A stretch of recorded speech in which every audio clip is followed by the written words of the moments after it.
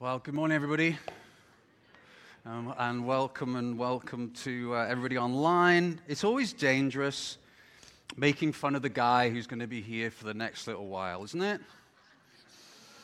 So, last week, Phil announced that I was positive. I tested positive, and that I was pregnant. This week, correcting my sermon. I'm just taking notes. The Lord is watching, and so am I. And Dano, I'm proud of you, mate. He's a phenomenal. I don't even know if you're that young anymore. I remember him at KCS, and one of the best scrum halves I ever coached. I think I baptized you. Did I baptize you? Yeah, just phenomenal. So really blessed by that. Thank you so much. If I was going to give this morning's sermon a title, it would be The Forgotten God. The Forgotten God. And I know that book has become famous by Francis Chan about the Holy Spirit, but this is a different kind of focus this morning.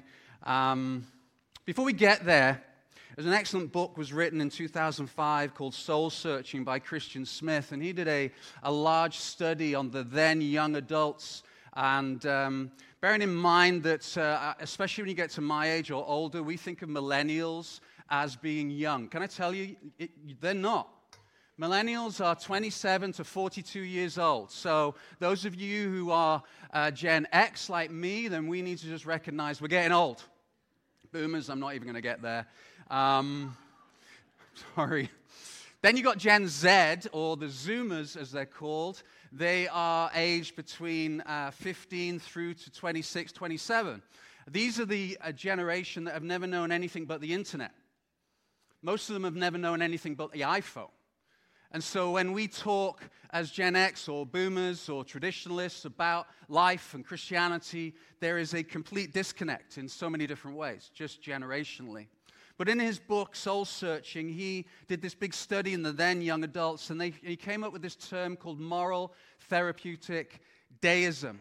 That when asked about young people's relationship, and these young people are now mums and dads, aged up to 42, when asked about their belief and thoughts about God, then they came up with different phraseology and terms that Smith put together in this term, moral therapeutic deism. Moral is that God wants us to be nice.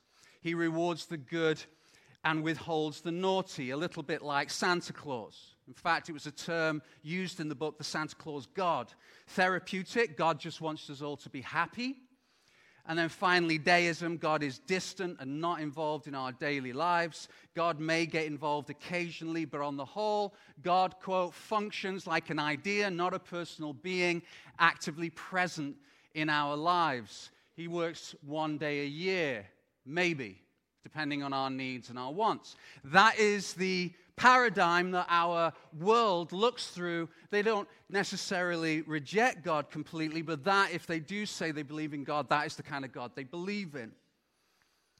As it was said by Voltaire, he said this: if God has made us in his image, we have returned the favor to him. Every culture, every generation reinvents God in a way that suits them, that molds him in a way that is actually appropriate for their lives.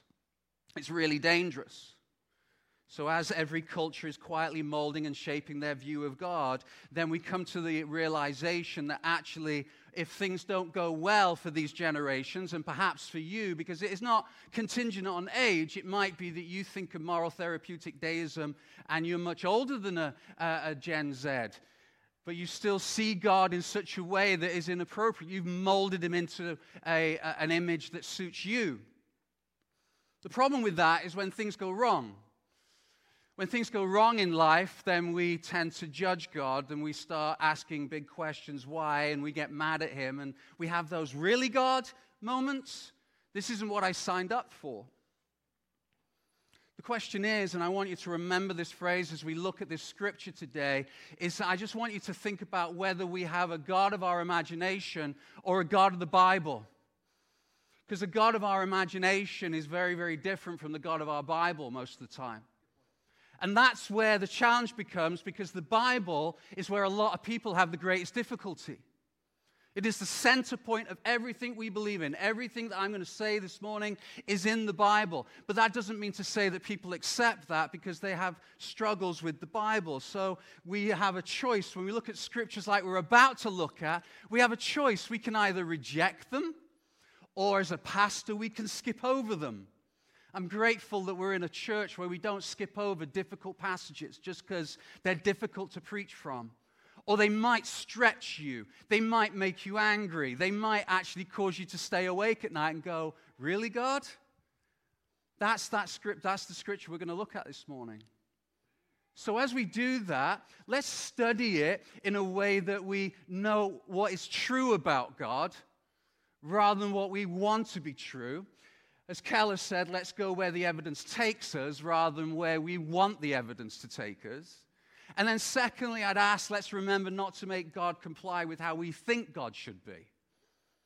Because if we look at Scripture like we're about to through the opposite of these two things, then it becomes very, very troubling. And I want to say that as we step into this Scripture, perhaps one of the most confusing and troubling Scriptures in the Bible, then we need to make sure that we understand that we need passages like this. That for me to skip over it is actually detrimental not only to God but ultimately to you. We need passages like this. So let's jump in. 2 Samuel chapter 6, verse 1 through to 2. We're just going to go through it bit by bit. 2 Samuel chapter 6. If you want to turn there, that would be amazing. David again gathered all the chosen men of Israel, 30,000.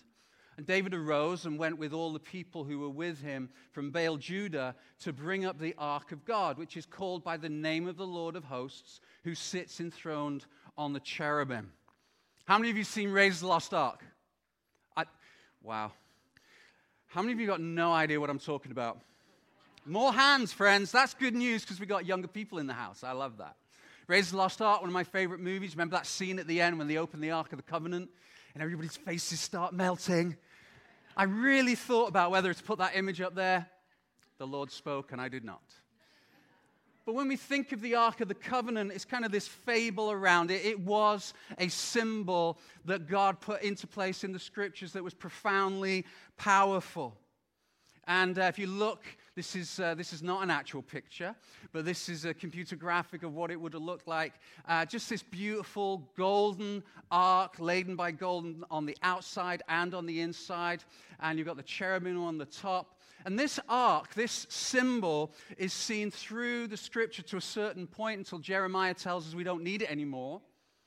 Because it's just a box, doesn't mean much anymore. We'll come to that in a second. But this ark was the center point, the symbol of God's presence, of God's holiness, and God's grace. God's presence in that it was placed in the Holy of Holies, which could only be entered by the high priest. I spoke about this a couple of weeks ago, and it represented his presence. You couldn't just go to the ark in any old way. You couldn't even enter where the ark was. Just once a year on the Day of Atonement, the high priest would go in and would sprinkle blood on the mercy seat. It represented his holiness. It could not be approached. It represented God's grace, the mercy seat. God said to Moses, I will meet you at the mercy seat. I will meet you here, is what God said. Profoundly powerful image. And it had been stolen by the Philistines about 70 years before this scripture that we're looking at this morning.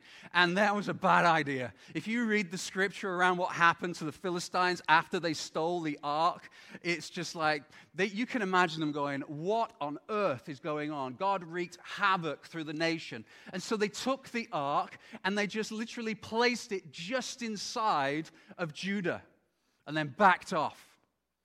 Interestingly, Saul let it sit there for 50 years, completely uninterested. That'll preach. Uninterested in the grace of God, uninterested in the presence of God, uninterested in his holiness. Just let it sit there. And then we have David. He says, we need the ark back. And David and all the house of Israel were celebrating before the Lord with songs and lyres and harps and tambourines and castanets, which I thought was a website, and cymbals. You're welcome, castanet. This is the parade. We're bringing the ark back to Jerusalem. This is good news for everybody. So they throw a big party, verse 5 tells us. And then verse 6, it says, and when they came to the threshing floor of Nacon, Uzzah put his hand to the ark of God and took hold of it. For the oxen stumbled, and the anger of the Lord was kindled against Uzzah. And God struck him down there because of his error, and he died there beside the ark of God. This instinctive action from Uzzah. He's walking, they're driving this cart, the scripture says. The cart and the oxen stumble. He instinctively puts his hand out to the ark to steady it. God kills him. Do you remember my 2 points? Let's be careful as we approach scriptures like this. Let's be careful that we don't make assumptions based on who we think God is. Let's actually look at what the scripture says is going on. This instinctive move from Uzzah. You can imagine this party suddenly coming to a dead halt, literally. Silence. People recoil. Harps turn to horror. Tambourines turn to terror. Castanets and cymbals turn to crying and wailing. And this is where the door of revelation cracks open for us. And we can either walk by, making assumptions about God, or perhaps dragging God into the courts of our judgment and making him guilty, saying, really, God? But if you look closely at this story, what you're actually going to see is if you look too carefully, too closely, I should say, and only see that on its own in the whole of Scripture, you miss a mega theme going all the way through the Old Testament. From the very beginning in Genesis all the way through to Revelation, you're going to see this message resonating loudly that God is holy. That God is holy. This mega theme. It's a profound mega theme. This idea that God is so much higher than us, that we can't attain to his holiness. And they carried the ark of God on a new cart and brought it out into the house of Abinadab. This is the verse just before, which was on the hill. And Uzzah and Ahio, the sons of Abinadab, were driving the new cart with the ark of God. And Ahio went before the ark. So why did I swap these verses around? Because we needed to see the full impact of what the event was, but we also need to go back the verse before to see the reason why. To see the reason why God responded in such a way, because it was a reflection of his character, his beauty, his grace, and his holiness. You see, God had given us very, very specific details in his scriptures as to how this ark should be moved. Remember what it represented, his holiness, this presence of God that man could not approach apart from one time a year with a great deal of preparation. And what did they do? They carried the ark of God, not the Levites as was instructed. That even how they were told to carry it was wrong. You've got these golden ringlets around the bottom of the ark and the golden poles encased. You didn't throw this on the back of an oxen cart. They carried it, and what's really interesting, if you look at that scripture again, is that Ahio went before the ark. He's having a great old time. That they carried it, they were driving it, and they put it on a new cart. You see, as we look at this beautiful representation of what God's grace and holiness was and his presence, they were carrying it in not only in an appropriate way, inappropriate at best, blasphemous at worst. They were belittling God because God is holy. This word holy is very difficult for us to understand in our culture because this word now has been kind of denigrated to almost like an exclamation. It's like, wow, that isn't what holy actually means. Holy comes from the Hebrew word kadosh. It means to cut. Further to that, it means to cut off, separate. It means that God is in a class of his own. Never been seen before, never existed. It is so far beyond our paradigm of thought that it actually, we can't grasp it. Remember what God said to Moses, you cannot see me because if you see me, you will die. Well, that doesn't seem very fair, God. You see, this idea that God is so much holier than us, this isn't something that he does. This is something he is. In any more way that I do being human. I am human. Everything is an outworking of my humanity. It's impossible for me to suddenly decide, hey, today I'm going to be a bird. Well, no, that's crazy because I'm human. I was born that way. Now, God wasn't born, but God is holy in the same way. And all analogies fail when it comes to God. But everything God does, he functions out of his holiness. It's who he is. And not only that is he so separate, so different, so entirely new to us, we also know that holiness means entirely morally pure all the time in every way. So now we have a lens to put on.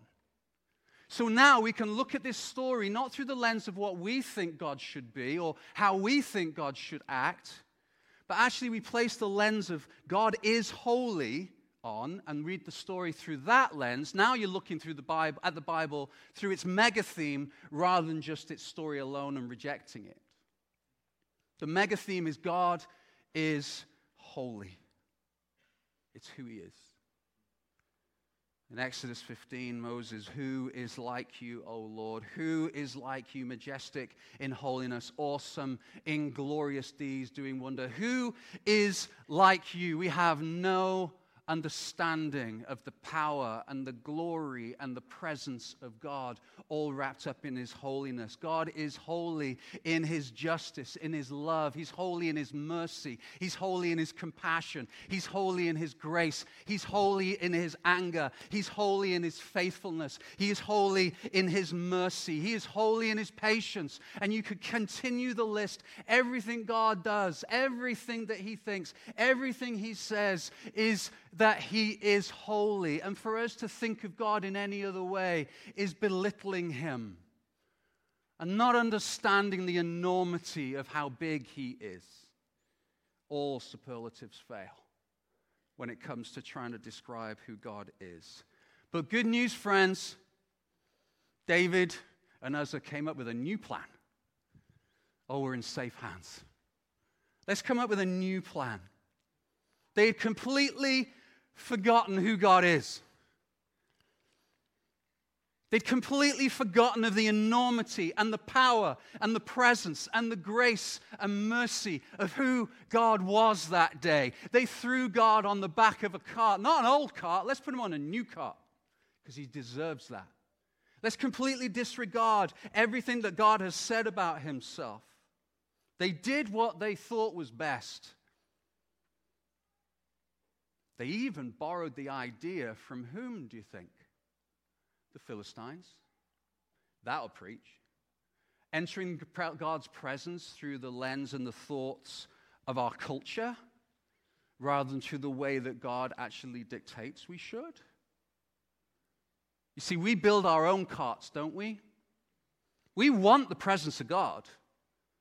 Even in the person who is the furthest away, who would be rejecting God on a daily basis, they really want the presence of God. They might not put it in that terminology, but what they want is what the presence of God actually represents. As I said a couple of weeks ago, they want the kingdom, but without the king, as Mark Sayers said in his book. They want the kingdom without the king. They want the love and the joy and the peace and the comfort and the grace and the presence. They want all that. We want all that. It's wired within us as being humans. But what we don't want is we don't want God's way to find it. We want to build our own carts, borrowed from other things, and figure it out ourselves. We want to be our own kings. We want to be our own gods. We want to be what we want to be, and we forget who he is. And yet God is unchanging. A few years ago, my lovely wife, who sat up there, we were chatting about this morning. Hey, babe. She went on an adventure with Tracy Bennett. I don't know if Tracy's here. Pete and Tracy, many of you know. And Sarah and Tracy often go hiking, and this particular day they decided they were going to try cross-country skiing. What could go wrong? The thing is that I've noticed over the years, whenever Tracy and Sarah get together, stuff happens. Like, I'm talking like forest fire. They got caught in the middle of a forest fire the last adventure they were on and had to escape down the river. I'm not even joking. That's a whole other illustration. But it's true. They decided they would go cross-country skiing. Cross-country skiing is safe. There's nothing wrong with cross-country skiing. You're not really having to do much skill. You just have to get into these rails and just hold on, right? I'm not a skier. I've chatted with people who are skiers, and they say, actually, cross-country skiing can be lethal because the tracks can get really deep, and if you need to stop, you have to lift one ski out, and you have to stop yourself. But if you don't manage to lift one ski out well, then bad things can happen. Good to know. After the fact, that would have been great advice before. So Sarah and Tracy, I believe that Tracy was just in front of Sarah, were going down, and they hit, you know those beautiful spring kind of, or warmer days where the snow melts just a little bit, and then later on in the afternoon it freezes again? So they go down a hill, and they're just picking up speed. To the point where I don't actually know I know what happened as in the after effects. I don't know the whole circumstance of what happened. What I do know is that Tracy ended up throwing herself in front of Sarah to try and stop her. Sarah goes bailing out and snaps the bone on the top part of her arm, just above her elbow. Now, there's a whole other second part, too, to this story, because about a year later, she did it again, but that's a whole other illustration. Not skiing, because she said, I'm not going skiing. But so Sarah hits the ground, or more effectively, I think, hits Tracy, who also gets injured, and breaks on the top of this mountain. Now, I don't know about you, but I was brought up in the 70s and 80s, and when I hurt myself, as a little boy, I would trip up over on the step or something, and my first priority is that I wanted my mum. I wanted my mum to do two things. I wanted my mum to come and comfort me, and I wanted my mum to come and slap the step. Naughty step. Naughty. How dare you? It's like somehow that made me feel better. You trip over, you smack your head on the door frame, you need your mum to come and say, well, you naughty door frame. Which is mad because it's got nothing to do with the door frame. It's got everything to do with the toddler having a big head and walking everywhere at this angle, right? Sarah did not come back blaming the mountain. You hit the mountain, it's going to hurt you. You don't go, oh, my skiing is amazing. It's the mountain's fault. You'd be like, really? She didn't do that. You don't blame the mountain on which you fall. The mountain is just being the mountain, right? It hasn't changed. It's just, I am what I am. I is what I is. You hit me hard. I'm going to leave you a mark, and it's going to hurt. You see, the mountain expects us to prepare ourselves well for what is about to happen. You decide to go skiing on a mountain, prep yourself, because the mountain is what it is. I am addicted to Alone, the TV program. We are going through it season by season. Phil and I chat about it often. And him and I kind of go, oh, there's such a crybaby. We're judging there, eating our chips. What are they moaning about? Day 70? And it's mad, isn't it? But they prepare themselves for the mountains and still fail. Because the mountain is the mountain. It just is. It's never changed. What does David do? David blames the mountain. He's angry. He blames God for being God. He blames God for being holy. He's angry at the mountain. And what we miss is this, and this is so important. Please, please hear this. We need the mountain to be the mountain. If you're going on an expedition or an adventure, you want the adventure. You want it to transform you. You want it to grow you. You want the feeling of, I'm on the mountain. You want the vista. You want the beauty. You want to be able to boast at how low your blood pressure is when you're climbing the mountain. You want to be able to, yes, we climbed the mountain together. You need the mountain to be the mountain. No one's impressed with you going cross-country skiing on your driveway. You need the mountain to be the mountain. Can I say this? We need God to be God. We need God to be holy. We need God to be unchanging. And it might hurt. And it might shock us. And it might cause us to reevaluate. But we need God to be holy because it's His holiness that brings transformation and His presence into our lives. We need God to be holy because without the standard, we have no idea of how sinful we are and how incredibly gracious He is that He would actually allow us to stand, forgive the analogy, on top of the mountain and enjoy the presence of the mountain and live out the mountain and enjoy the adventure of the mountain. We need God to be holy. But we get angry because God doesn't follow the tracks that we want Him to. The mountain doesn't behave the way that we want the mountain to behave, and we get angry at the mountain just like David did. So David was angry because the Lord had broken out against Uzzah, and that place is called Perez Uzzah to this day.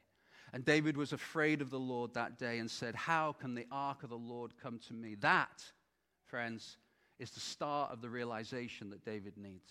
That statement is the start of David's transformation. How can I bring God's holiness to me? Because it was that moment that God started to use this event to draw David and Israel back to Himself. The shock, the horror, the silence, the what has just happened? How can I serve this God? David's, the revelation starts happening. How can I have this God in my life? You see, David and Israel had drifted. They had gone after idols. David had drifted away from God at this time of his history.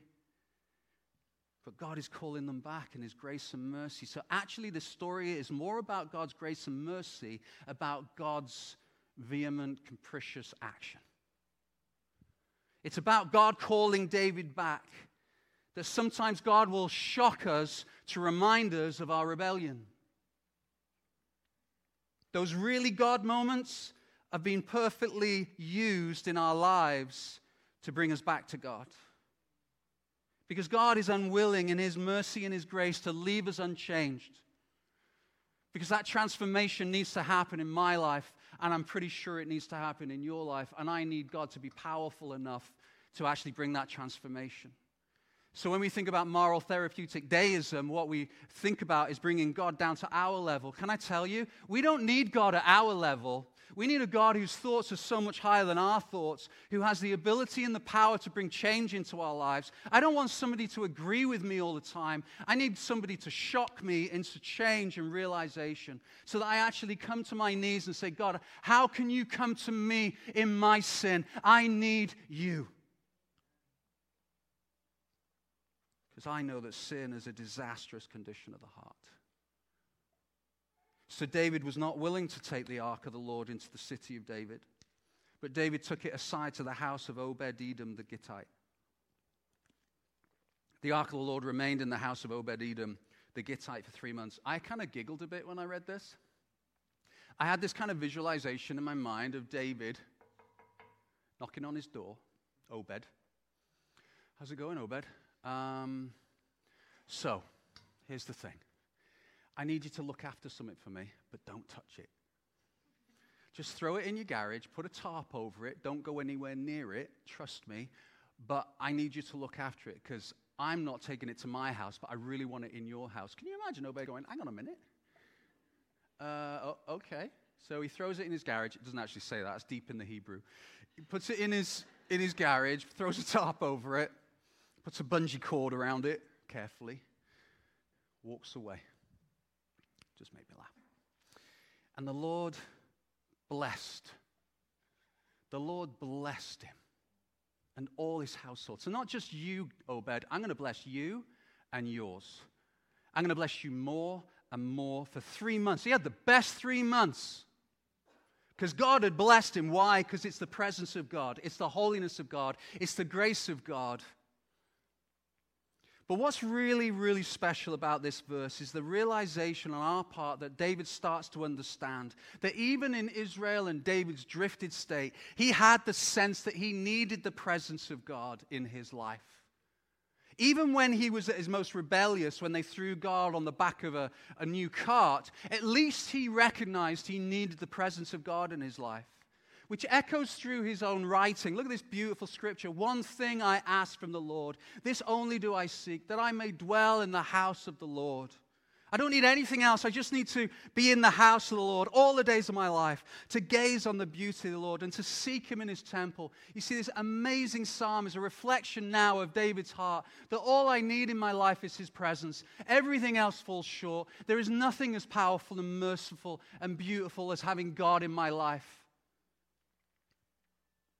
And maybe this morning you've come into this place knowing, and I love you enough to say it, knowing that you've drifted, knowing that you're in rebellion, knowing that there's things going on in your life that have distanced you from God and his holiness. But God in his grace has started calling you back. Maybe he's used events in your life to shock you. Maybe this is the first time in a long time that you've come back to church, but you had a sense that this is where you needed to be. Can I say why? One thing you need is the presence of God. Because at that mercy seat is found forgiveness and love and grace and holiness. But please understand, you can't come to the mountain in any old way.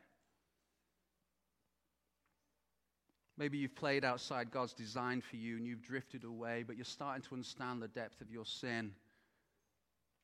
You're starting to hear the words of a kind and loving God saying that he said to Adam and Eve right at the beginning, "Where are you?"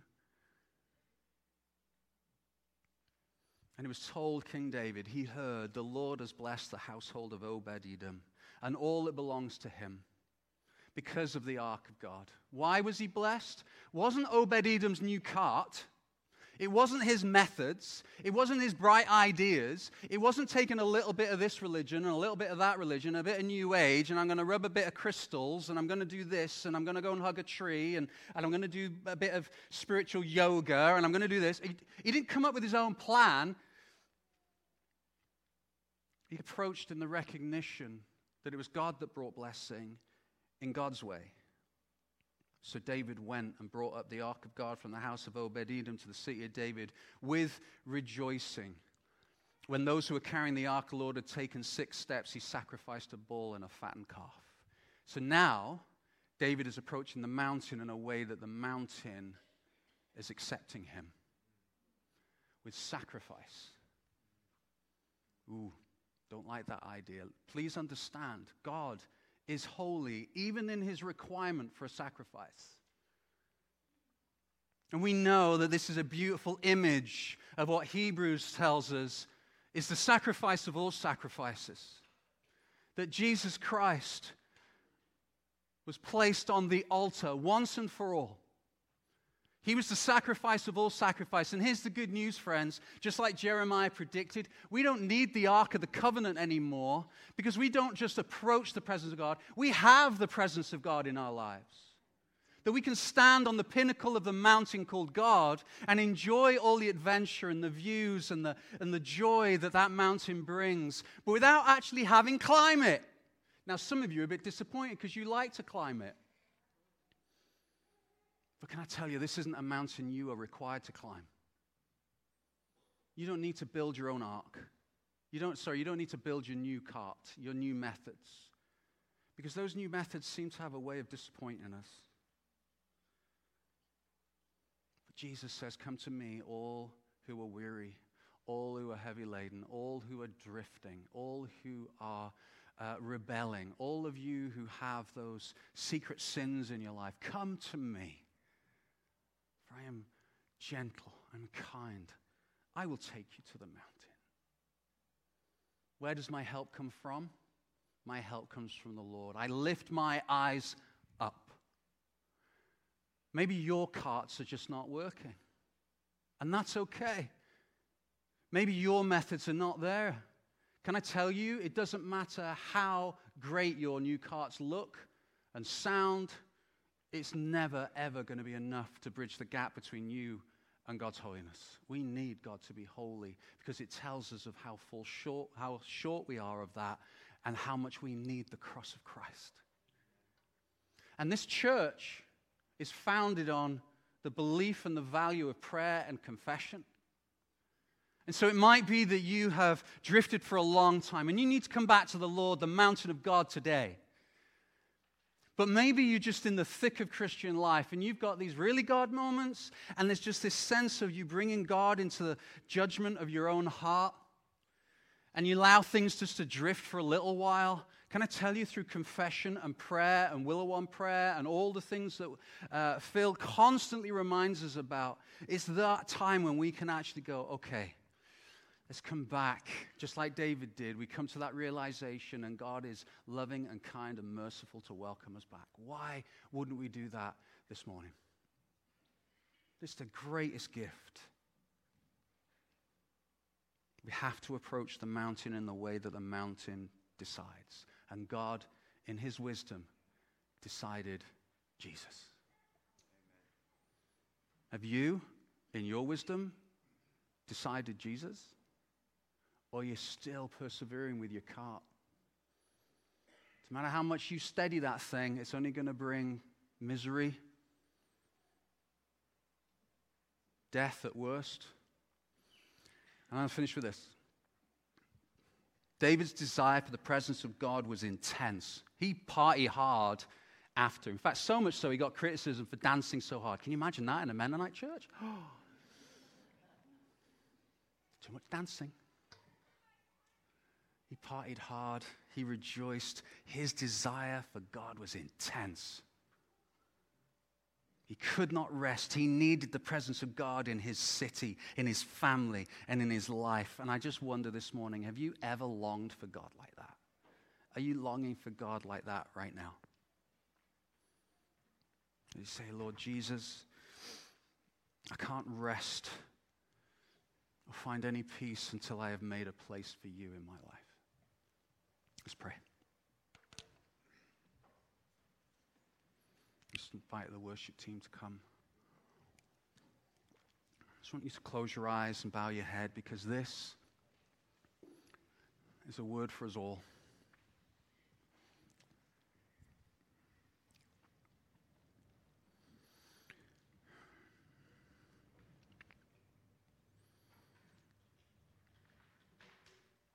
Dear Lord, Father, we stand before scriptures like these, and Lord, we confess we're easy to judge and decide as to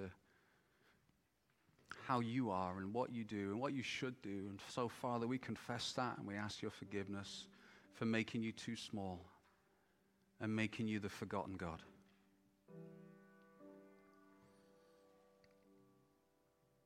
But Lord, we bow our heads before you now, recognizing our need for you. Thankful, Lord, that you are an unchanging God and that you are holy. And Lord, I pray that you'd give each one of us a revelation of what that means this morning.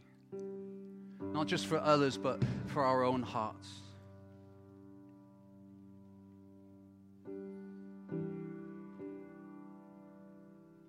And Lord, we confess there are times when we don't long after you.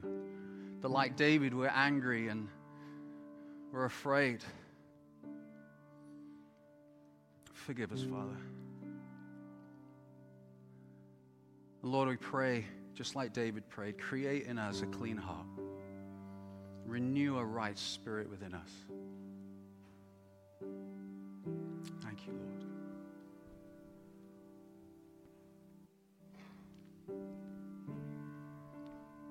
I'd like to pray for you. If you have, just with everybody's heads bowed, if you have been in, you find yourself in a place where you have drifted a long way, and you know that you have been angry and fearful, and there's been stuff in your life where you're just kind of going, really, God? But this morning you're actually hearing his voice whisper, come to me.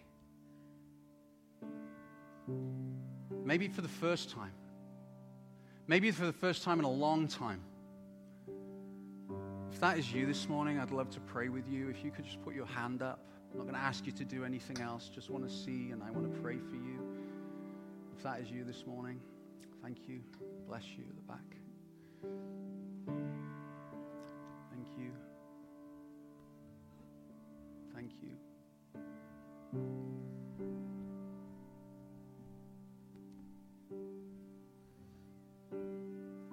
Here's what I'm going to ask. As we pray for these people who've just put their hands up, and thank you for doing that, that if you've just felt like, I just need to reconnect with the presence of God. I just need that fresh sense of his presence and his love and his grace in my life. I haven't felt it for a little while. Or you just want more of it. Would you stand with me as we worship together? Just stand now as we worship. Thank you, Lord. Father, we just pray now in the name of Jesus for those who put their hand up and said, yes, Lord, I've been drifting a long time. Lord, I'm thankful you are God of salvation, that, Lord, you bring new life, that you, Lord, bring holiness, that you give us the ability to see transformation and change in our lives. And so, Lord, we pray now in the name of Jesus that as we sing, that, God, that they would sense your presence. They would not leave this place without maybe getting a response pack or seeking some prayer. And, Lord, for the rest of us standing, Lord, we stand in recognition of your beauty. So grateful, Lord, for who you are and what you have done. And so, Lord, I pray now that as you hear the singing, as you promise that, Lord, you would inhabit the praises of your people, that you would fill this place. You bring refreshment to our hearts, renewal to our minds and our souls. In Jesus' name, amen.